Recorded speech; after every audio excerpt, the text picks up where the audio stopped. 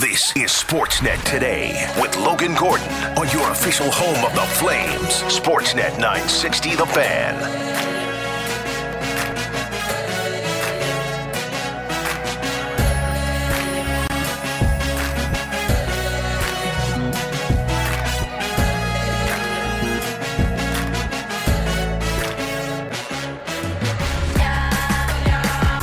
All right, hour 2 on a Friday. Sportsnet Today along with you. Logan Gordon, outstanding production team of Cam and Taylor in the other room.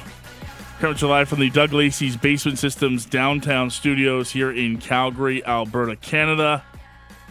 And just moments away from starting off the hour in Toronto, the news of the day, the Toronto Maple Leafs making the decision to part ways with GM Kyle Dubas. The man behind that decision is President and alternate governor of the Toronto Maple Leafs, Brendan Shanahan. He is moments away from speaking to the media in Toronto. Some clarity on the Kyle Dubas dismissal, and perhaps a word or two from Brendan on the future GM of the Toronto Maple Leafs and when that process might begin. Quick reminder, later on this hour, stay tuned. We'll preview the Vegas Golden Knights and the Dallas Stars with our pal Ken Belke from Sin Bin Vegas. Game 1 of the Western Conference Final goes tonight. After the Eastern Conference Final got things going last night with a quadruple OT win for the Florida Panthers over the Carolina Hurricanes. They lead that series 1-0, with Game 2 coming up on Saturday from Raleigh. Again, welcome to the program, whether you're listening live or on the podcast. We're just getting set to kick off the hour with some special coverage from Toronto. Expecting to hear from President and alternate governor Brendan Shanahan in just moments. Kyle Dubas, whose contract with the Toronto Maple Leafs comes to an end on June 30th, will not return as this team's GM. This conversation really began throughout the season as to wondering what Dubas' future would be like. Had he secured himself a future as the team's GM with a round 1 win over Tampa Bay, that quickly scuttled after a 5-game out to the Florida Panthers. And the situation only exacerbated on locker room cleanout day when Kyle Dubas said that he wasn't exactly sure if he wanted to be back as GM. He had some family issues to discuss. He wanted to discuss his future with his family and see what was next for him in his career. At that time, he did say, if he wasn't going to be the GM of the Toronto Maple Leafs, don't expect him to be popping up in a GM chair anywhere else around the league immediately either. We'll see if that still rings true, but all of this going to be mostly from a Leafs side of things, and hopefully some clarity from Brendan Shanahan as we get set to head to Toronto and do this. And we will head to Toronto right now. Here's Brendan Shanahan taking the podium in Toronto with the news that Kyle Dubas is no longer the Leafs general manager. Welcome, everybody. We're just going to start with a brief opening statement, and then following the opening statement, just please raise your hand for a microphone.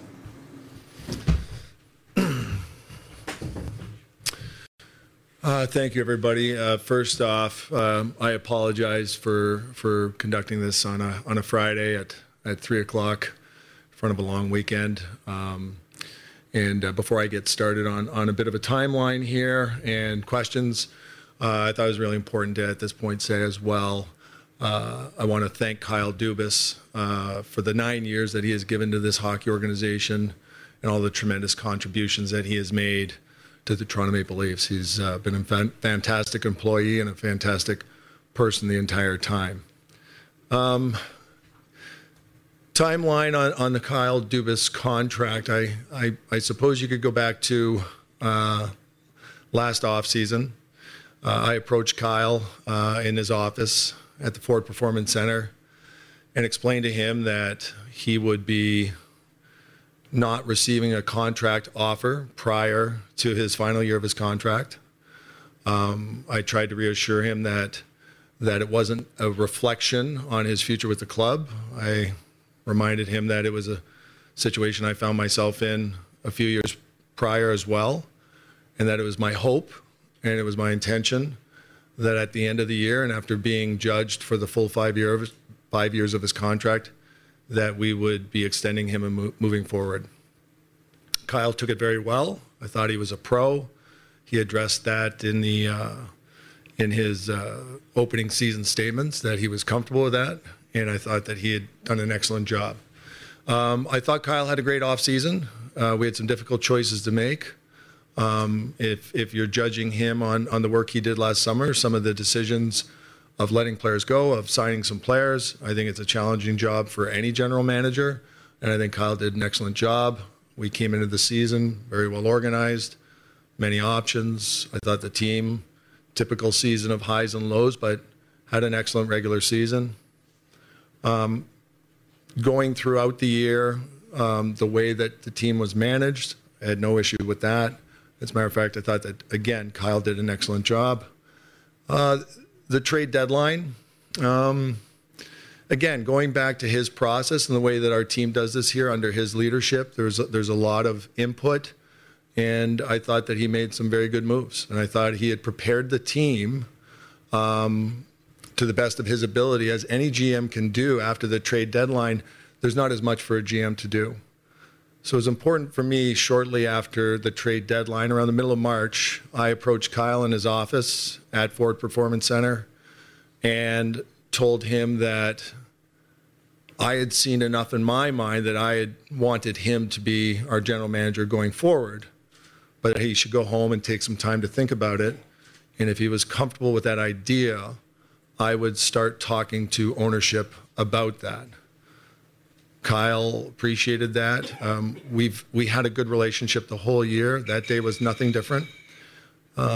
He came back to me about a week later and said yes, that he was comfortable moving forward, and he gave me the name of his agent, or he said his agent would reach out to me, but that he didn't want this to be a distraction for him, and I respected his wishes, that I wasn't going to discuss it with him any further at that point. So fast forward to the end of the season, getting through the end of the regular season, the playoffs. I had many good conversations with Kyle's agent, felt we were making progress. I wanted to be in a position to respect Kyle's wishes and not discuss this with him as it was going along. But I knew his agent from time to time was giving him updates. That's really up to them. I don't know exactly what was going on there. But I felt those conversations, which were productive, had put me in a position that when the season ended, or even if it was between rounds, because at a certain point I felt however round 2 ended, even if we were moving on to round 3, that this was something that needed attention now. And I felt that those conversations and the communications I got from Kyle had put me in a position where I could come to him with something that was pretty much a finished deal, that reflected what he wanted financially and what he wanted as a general manager, what was important to him. When the season did end, unfortunately, abruptly, it was very important to me that I was ready to go early. I expressed to Kyle that night that, as disappointed as we all were, I thought he had done a good job. It's a tough time for the players. It's a tough time for management. It's a tough time for all of us. It's a tough time for Maple Leaf fans in those moments after a loss. But we had a day off on Saturday. We communicated a little bit through text. On Sunday, we had a team photo here. We went up to my office. I had another good conversation with Kyle. I presented him with what I thought was a framework that reflected what his agent and I had talked to, and a good finishing place in the effort to get this done as soon as possible. And Kyle took it. He seemed fine, or he seemed pleased to receive that news so quickly. We then talked about the hockey team for another couple of hours, and we went home. And we knew the next day we were having exit physicals and media. We talked a little bit about doing media. I had expressed to him that it was not my intention to talk to the media until I had something settled with him. I expressed that I thought it was maybe a good idea if he didn't either, but Kyle said he really wanted to talk to the media, and I respected that. He felt that his players were speaking, his coach was speaking, and that he should as well, and I respected his wishes. So the next day when, and let me go back, I would also say part of our conversation in my office was that this was hard on his family. In fairness, we talked about that, how, quite frankly, it's hard on all our families. It's a difficult thing. It's hard on the players, the parents, but it's the job we choose. It's the sport we choose. We're very fortunate to be in it, but it does not come without a toll on the families, and I completely acknowledge that. And we talked a little bit about that. The next day, though, I would say while watching Kyle's press, I think at that point there was a shift in my thinking at that moment, a dramatical shift in my thinking as I drove home that night, that, as Kyle expressed, he might not want to be our GM, and I have to take that very seriously. As I had said to him the day before, I understood those feelings and the pressure that players are under, the pressure that management, coaches, family members are under. But it was a very real possibility for me at that point that I would be needing to look somewhere else. And it's, as part of my job, that is what I began to do while still hoping that Kyle and I could come to some sort of a resolution. What I would say then was in the next few days, I didn't get any more clarity. Tuesday, Wednesday. Tuesday, Kyle and I did not meet privately. On Wednesday, we did meet privately, and we discussed this again for a long time. I had probably more questions than answers, and I did not have clarity. It further made me feel that there's a strong possibility that rightfully anyone's right to do so, he might not want to be the general manager of the Toronto Maple Leafs. So my focus then again continued toward the path of what do we look like next year with a different general manager. To Thursday, the next day, Kyle had said that his agent was going to call me and that he would reach out to me as well. I got a call in the afternoon from his agent, and basically a new financial package was presented to me by the agent. The conversation was brief.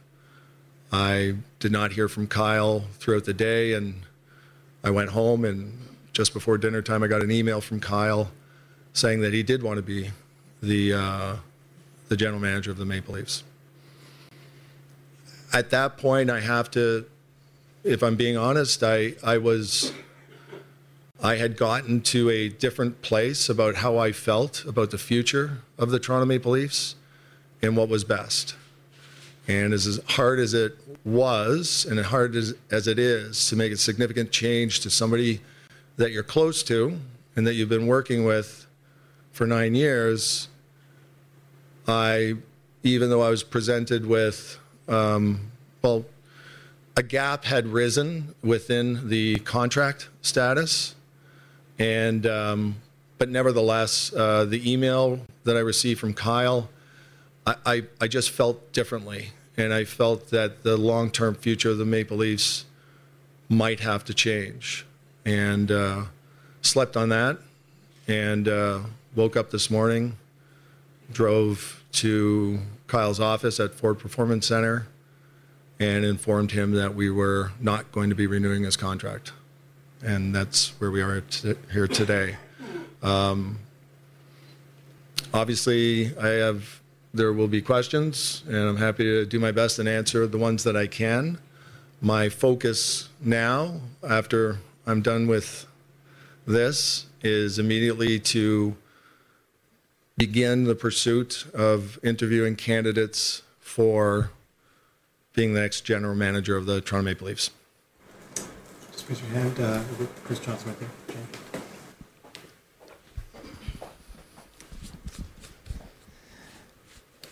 So, Brendan, just to follow what you've said there, do you think from your side of things that this broke down entirely over money? No, I wouldn't characterize it as breaking down over money. I think, like I said, I think knowing and recognizing Monday after the availability that when a general manager is playing out the last year of his contract, there's always the possibility of a contingency that you might need a new general manager. He might choose to go to another team. And I think that I felt I had gotten a little bit closer and felt some indications that we were going to work this out. I would say after the press conference on Monday, I was less sure. And I thought there is a real possibility that he might not want to do this and that he might need to, I think, as he said, take a step back. At that point, I hadn't ruled Kyle Dubas out, but I certainly had to make sure that I was thinking of other options as well. Kevin. Brendan, you said at one point you realized the future of the Maple Leafs have to change in reference to moving on from Kyle. Does that mean you look for a different kind of general manager, like a person with a different kind of vision for the team? Or what are you looking for in your next guy? Well, what I would say is that I'm going to be open-minded to who that person can be. I want to be open-minded to all candidates. Certainly having an experienced general manager would be an attractive quality. Luke. How much of this decision was yours alone versus getting input from the board and ownership on letting Kyle go? Well, I think in any organization, and ours is no different, on decisions as big as this, it is something that you communicate with your bosses. But this was ultimately my decision. They were supportive, but ultimately that is my job, and it is my job to make recommendations to them, and that was my recommendation and decision. Josh. Kyle had, you said you could have maybe signed him last summer. What's the level of regret now that didn't get done, and having a lame duck general manager, for lack of a better term, for the whole year, and what that strain might have also meant?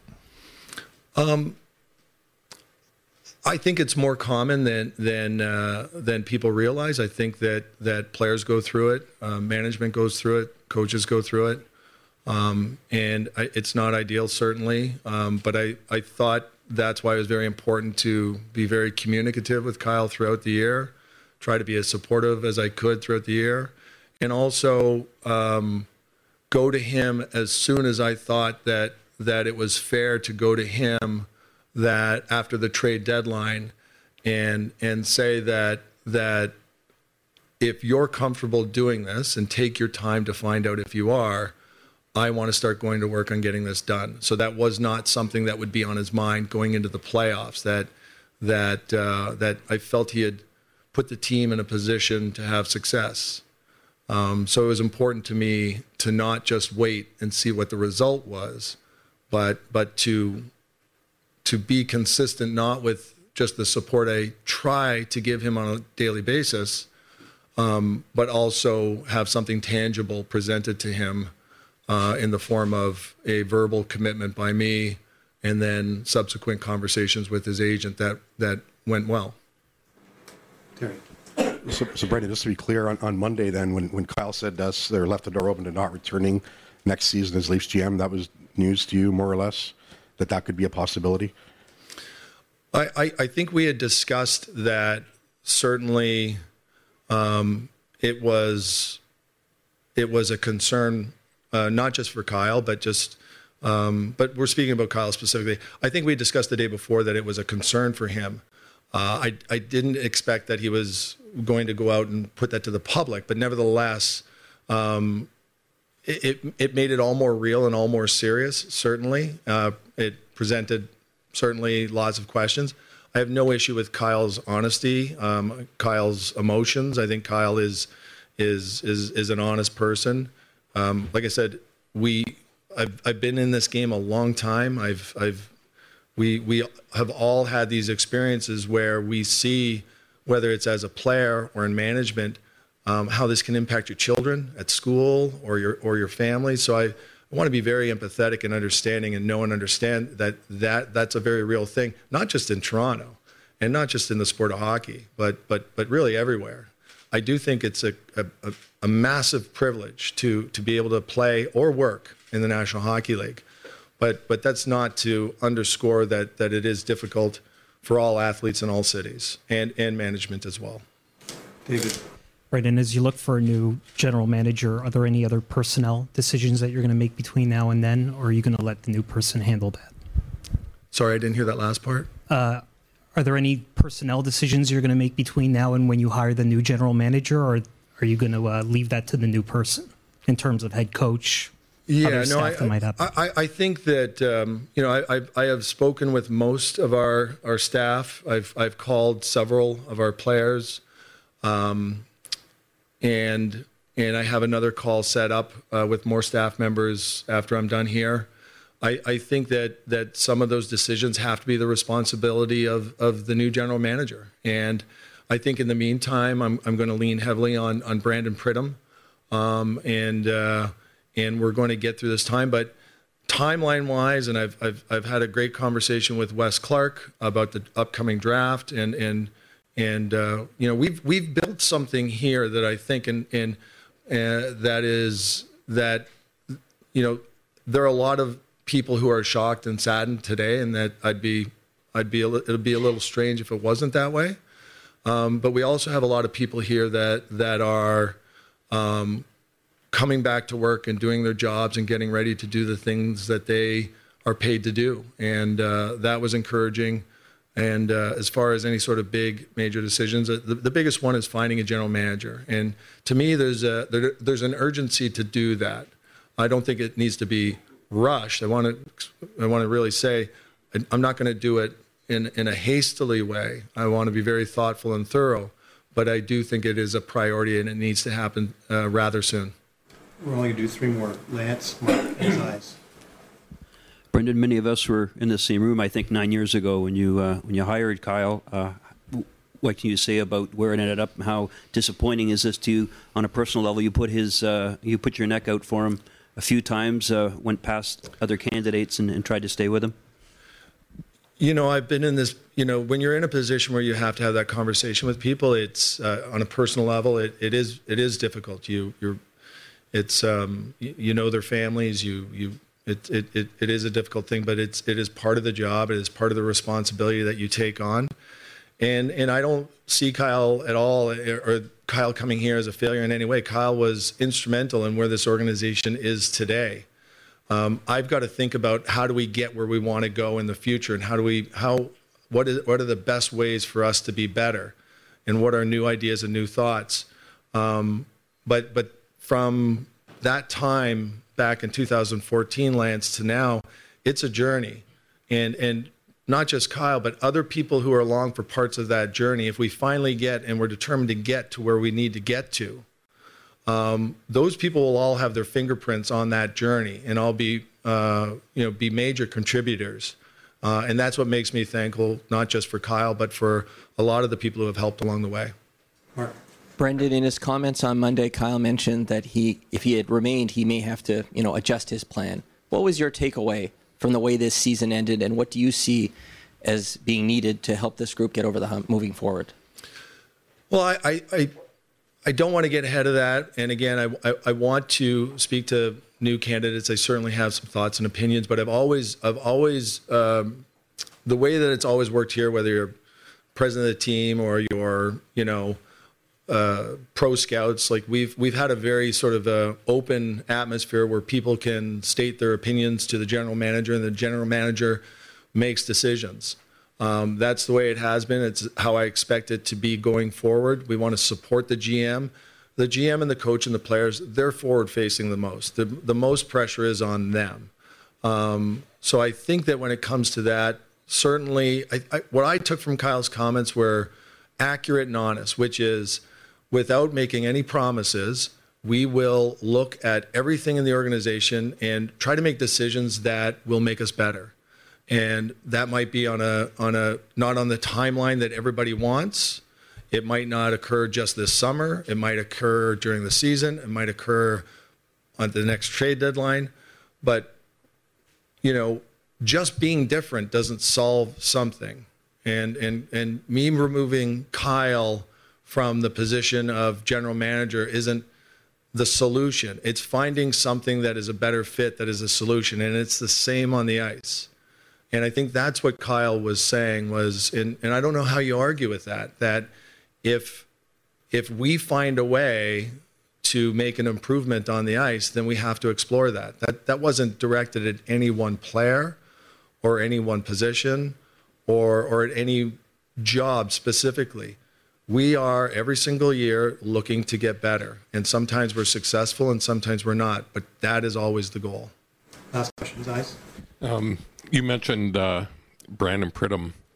Is he a candidate in your search here? And the other thing is, I mean, it's not just a draft. You've got contract issues coming up with Nylander, with Austin Matthews, and there's deadlines coming up. I mean, how difficult is it to spread around those things? Because those are things that can't wait, even if there is a prolongated process to look for a new GM. Yeah, and I think to answer your first question, I'm not ruling anybody out at this point. I think we'll have all those conversations.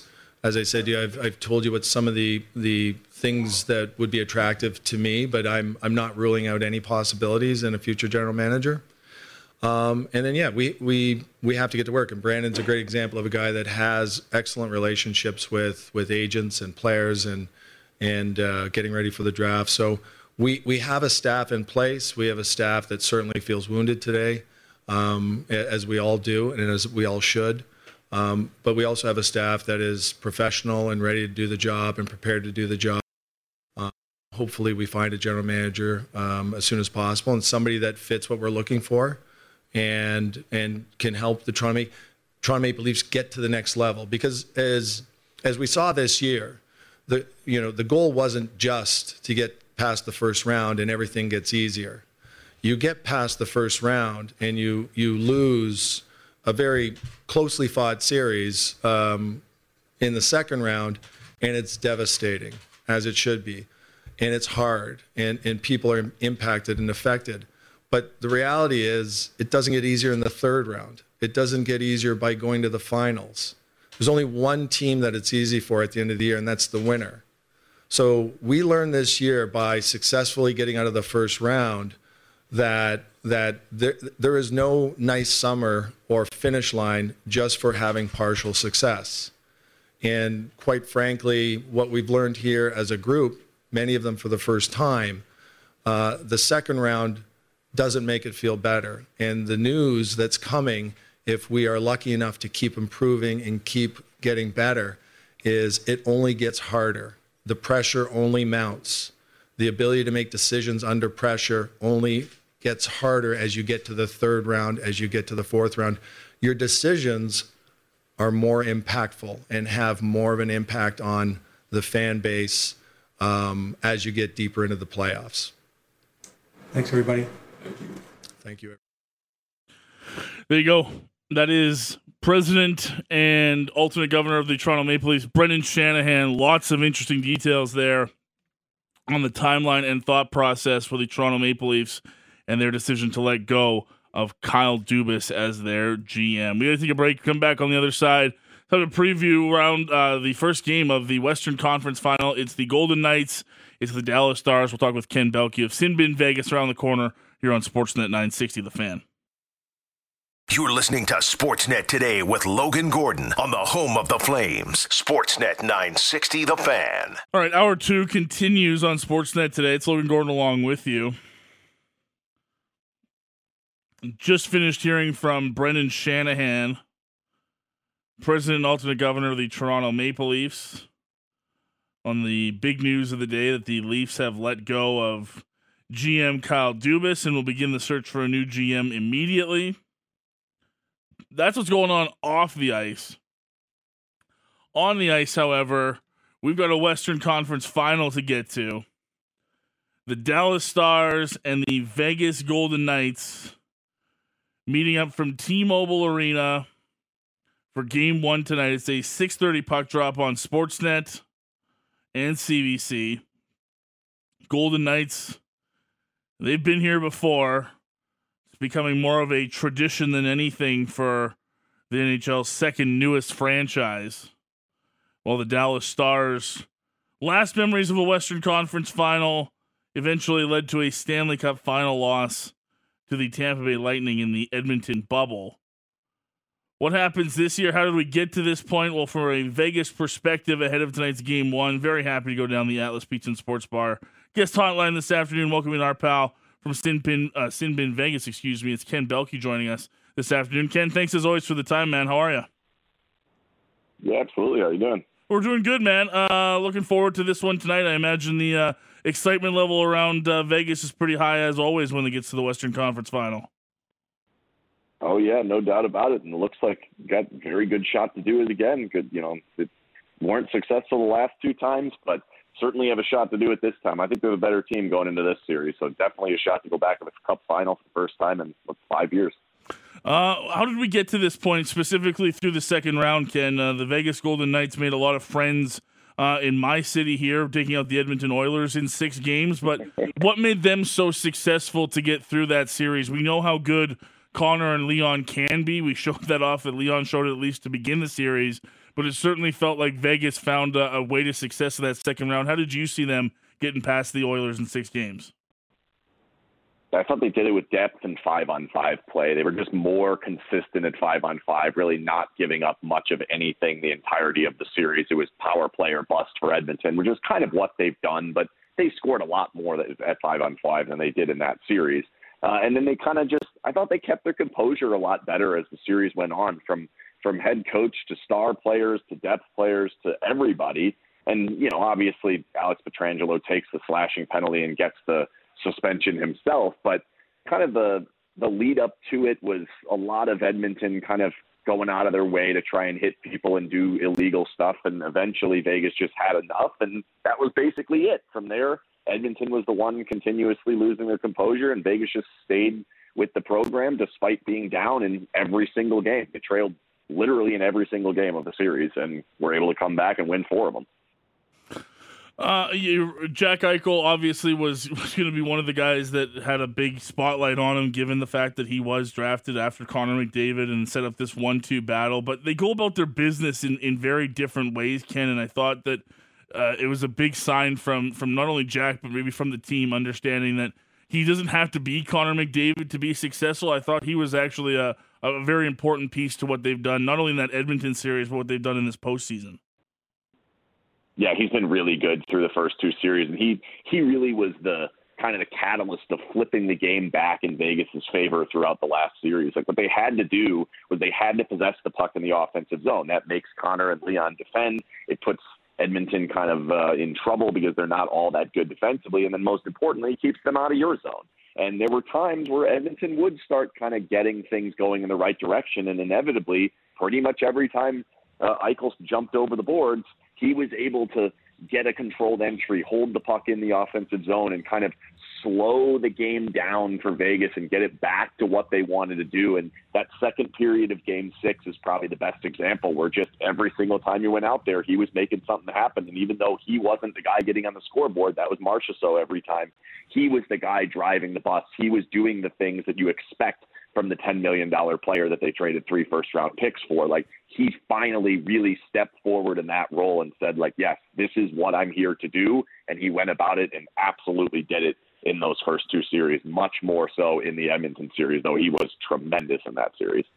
How much credit goes to a guy like Aiden Hill being able to come in and really steady the ship for this group after Laurent Brossoit went down with injury? It's an interesting kind of situation that they've gone through all year, which is basically it doesn't really make a difference who steps in there as the goalie.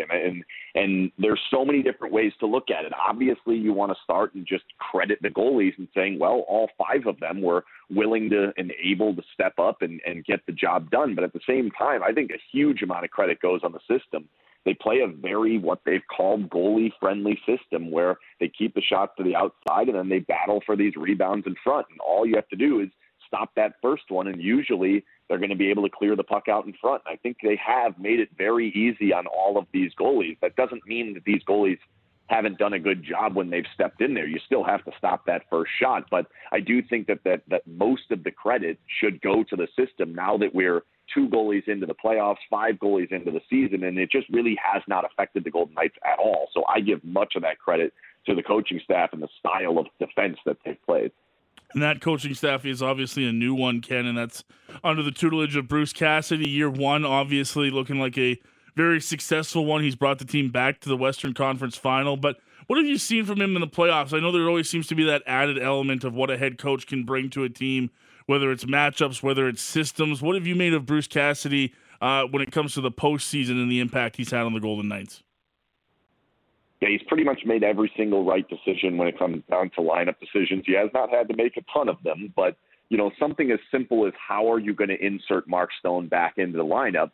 The obvious thought would be throw him up on the first line and just let him go with Jack Eichel. He ended up not doing that, and it's worked to this point. I don't think that was as easy a decision as it may look from the outside. Will Carrier comes back in Game 5. He had to bench Phil Kessel. Again, not an easy decision. Later in the last series, he put Michael Amadio, who scored a game-winning overtime goal. He put him out of the lineup to bring back in Teddy Bluger and move Nick Waugh up the lineup. So they've done a number of these different things that have all worked. But I think the biggest thing that he's done is he's installed a plan to start both series and stuck with that plan. Despite Game 1 in the first series going horribly wrong, Games 2 and 4 also going very wrong for the Golden Knights, they've never kind of wavered from what they've tried to do. He's constantly said, this is the plan, this is what we need to do. If we just get back to it, we'll be fine. And through the first 2 series, that's been absolutely accurate. And that plan that he set forth has been perfect.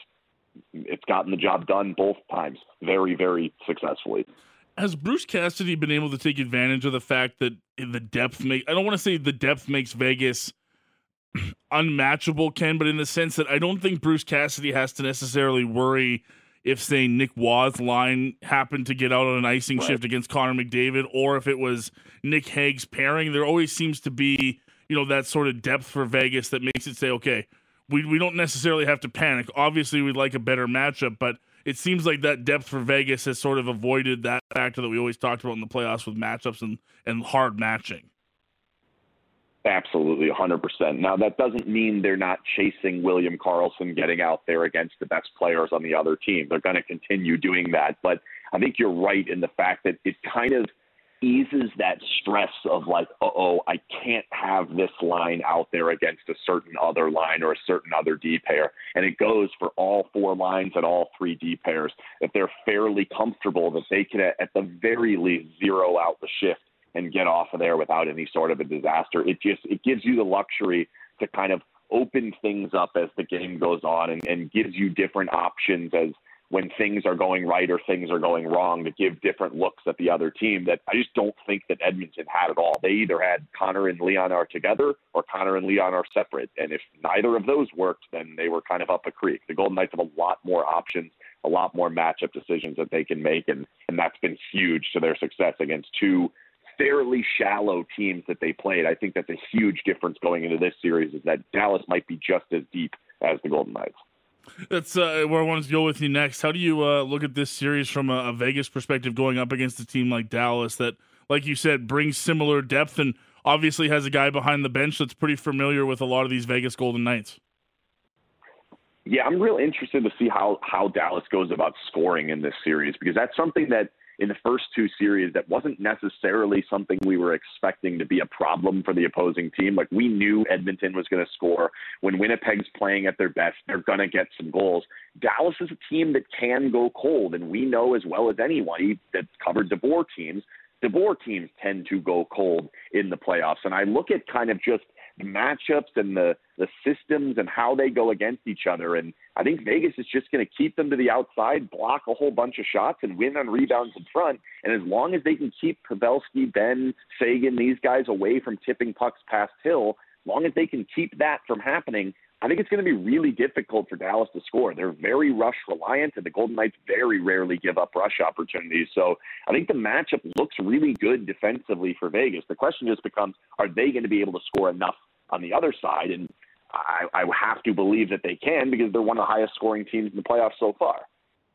Do you change much up if you're Vegas? Obviously, there's different matchups, there's different stars to worry about, but as far as the approach goes, do you think much changes for the Golden Knights as far as their attacking game plan against Dallas? Not really. I think they're going to have to be a little bit more assertive in the offensive zone than they were against Edmonton.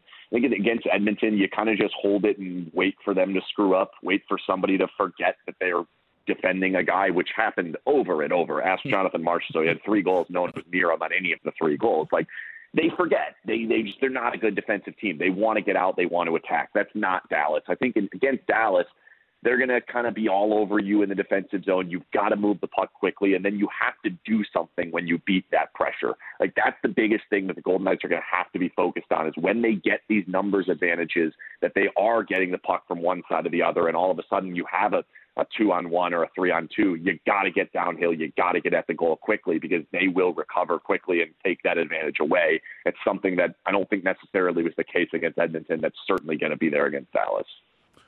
Where do you see Mark Stone best fitting into this series? He just continues to be the old reliable Mark Stone at both ends of the ice for this Vegas team, but how do you see him fitting in specifically in this series against Dallas? I think he's going to have a pretty big role in generating rush chances for the Golden Knights, because I think that's one of the things that Dallas has struggled a bit with this season, and I don't think the Golden Knights are quite the rush team that Seattle is, but I think that with the way that they're going to be activating defensemen, they're going to be trying to get out on the rush themselves. Mark Stone's play in the neutral zone and then getting it out of the defensive zone is really, really good. He makes these really quick, subtle plays that pop 2-on-1s for Stevenson going the other way. And I think you're going to see a lot of that. Board battles that he wins that lead to transition chances, and just simply utilizing Chandler Stevenson's speed. And then it's going to come down to Stevenson and Howden to finish those chances. And that's been hit or miss. Most of the time, Stevenson does it. Howden, we've seen some good things and some bad. So if it's not Stone up there in the rush with them, those other two are going to have to do the job to make sure that Stone's work to make it happen is actually worth something.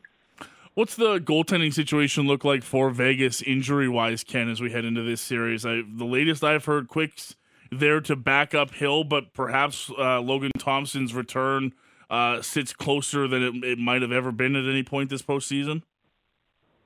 Yeah, so we haven't actually seen him rejoin the team yet, so we're not 100% sure he's skating, but they do this thing where they black out the practice rink when somebody injured is skating, and as it turns out, he's the only injured player on the entire roster. So the fact that they're blacking out the rink indicates to us that he's probably out there skating. What that actually means and how close he is to returning, we really don't have any idea, because this has happened multiple times in his recovery for this same injury, where he's kind of ramped it up, gotten himself back to being close, and then all of a sudden when they put him back in these opportunities to play in practice, he just isn't able to handle it. His body isn't able to keep up with the rigors of what it's going to take, which means he wouldn't be able to play.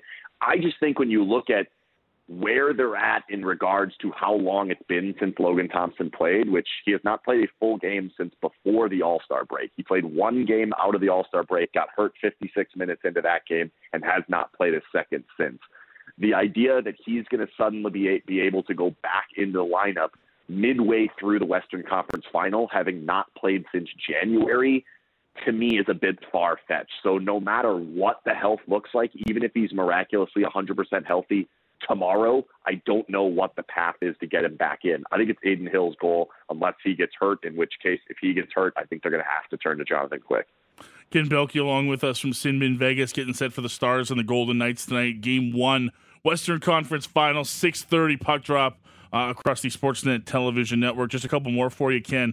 If they were to give out a halfway Conn Smythe Award, who would win it for the Vegas Golden Knights in your mind?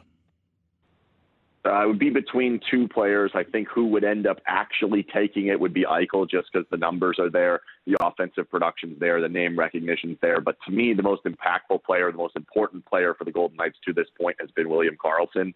Scored a bunch of goals in the first series, and then last series, as it went along, he became kind of the hero of slowing down Connor McDavid and Leon Draisaitl. In Game 6, I still can't believe this is real life, but in Game 6, every single time there was a TV timeout, the Oilers would run away from using McDavid against Carlson. McDavid played 5 minutes in the first period of Game 6. Like, that is insanity when you think about the fact of, like, what are you doing? Why would you not use him more? So to me, Carlson's ability to kind of force that from Jay Woodcroft, like, that cannot go understated. And you look at how the series ended, they stopped scoring 5-on-5 goals. Edmonton could not get a 5-on-5 goal, and that's how Vegas ends up winning two of the last two games and taking that from a 2-2 to 4-2 series.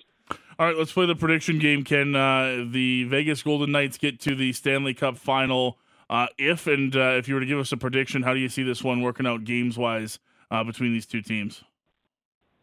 So I'm kind of a little bit on an island here, and it's going to make me sound a bit like a homer, and I hope people don't take it too much because I'm typically not a homer. I actually didn't pick the Golden Knights to win the last series. I think they're going to win in 5. I just don't think Dallas is going to be able to score goals. And to me, if you can't figure out how to get to the inside against the Golden Knights, you will struggle over and over and over again to get the puck all the way to the goalie. I just think over the course of the series, it's going to be difficult for Dallas to generate anything off the rush because Vegas won't give them any of it. And then in zone, I don't know that they're going to be willing or able to get to the inside. I made the prediction on a show I just did on our site a little while ago. I think they're going to score 8 goals in 5 games, and I think the Golden Knights win in 5 games, allowing 8 goals. Is Ottinger the one X factor in all of this, knowing how good he can be if he turns it on? Certainly. I mean, obviously, if he has a dominant series, it could very well look differently, and maybe Vegas only gets 7 goals in those 5 games, right? But in the end, to me, it's like if Dallas can't score, Ottinger can only do so much, right? Like last night with Anderson, he was terrific. Yeah. But Bobrovsky was even better, and they couldn't score. They couldn't generate those opportunities. Florida was getting the better chances. I think that's kind of what we're going to see in this series. Vegas is just going to get the better chances as the series goes on. It's funny you say that because last year's Jake Ottinger that we saw here in Calgary had fans like literally trying to summon demons and curses on Reddit and everything to try to find a way to beat this guy. But at the end of the day, it was exactly what you said. It didn't matter because Dallas couldn't score, so he could make 50 saves and stand on his head. He didn't get any backup, and it didn't matter. And they wasted what was one of the best playoff goalie performances, Ken, I've ever seen. It was so funny going through all the stuff here in Calgary from it. And I think your point's 100% dead on when it comes to Ottinger in that sense. Go ahead. We had the same thing with Thatcher Demko. We had the exact same thing with Thatcher Demko. He had one of the best expected goals series I've ever seen, but they couldn't score. They couldn't generate any offense, and it went wasted. 100%. Yeah. Really looking forward to this one. Game 1 goes tonight. Ken, always appreciate the time. Thank you so much, as always, for hopping on with us. Enjoy the series. We'll check in with you again soon, hey? We'll do it. Thanks for having me. Thanks, Ken. Appreciate it. Ken Belke, Sin Bin Vegas, checking in with us to get us all set for the Golden Knights and the Dallas Stars tonight. You can follow Ken on Twitter at Ken Belke, but more of his work at Sin Bin Vegas. They are the Golden Knights coverage team there. First one when Vegas moved there. Sin Bin came up and has been doing great coverage ever since. So always appreciate Ken coming on. You know, he's hopped on a couple other programs like Hockey Central 960 and other shows, but always appreciate his time down the Atlas Pizza and Sports Bar guest hotline. That game goes tonight. It will not be on your radios. It'll be on your TVs. Sportsnet and CBC will cover it. 6:30 puck drop, Game 1 of the Western Conference Final. As far as what's happening on the radio for the rest of the day, Hockey Central 960 with the one and only Haley Salvians coming up next. You got the Hockey PDO-cast with Dmitry Filipovich.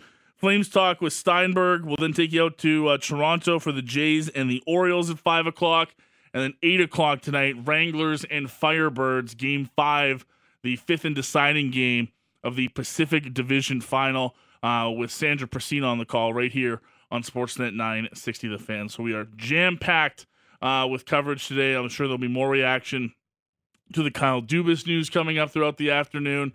So stay tuned for all of that for my outstanding producers, Cam and Taylor. Appreciate them and all their hard work. Thank you to you for listening, whether live or on the podcast. And thank you to both of our guests today, Sandra Prasina and Ken Belke, for joining us. We will be back on Tuesday. Enjoy the long weekend. Get out there, have some fun, rest and relax, and we'll check in with you next week, and maybe we'll have some Flames news to dive into. Fingers crossed, off-season only going to get more interesting from here for the Calgary Flames, and can't wait to be with you every step of the way. Have a great long weekend. We'll check in with you next week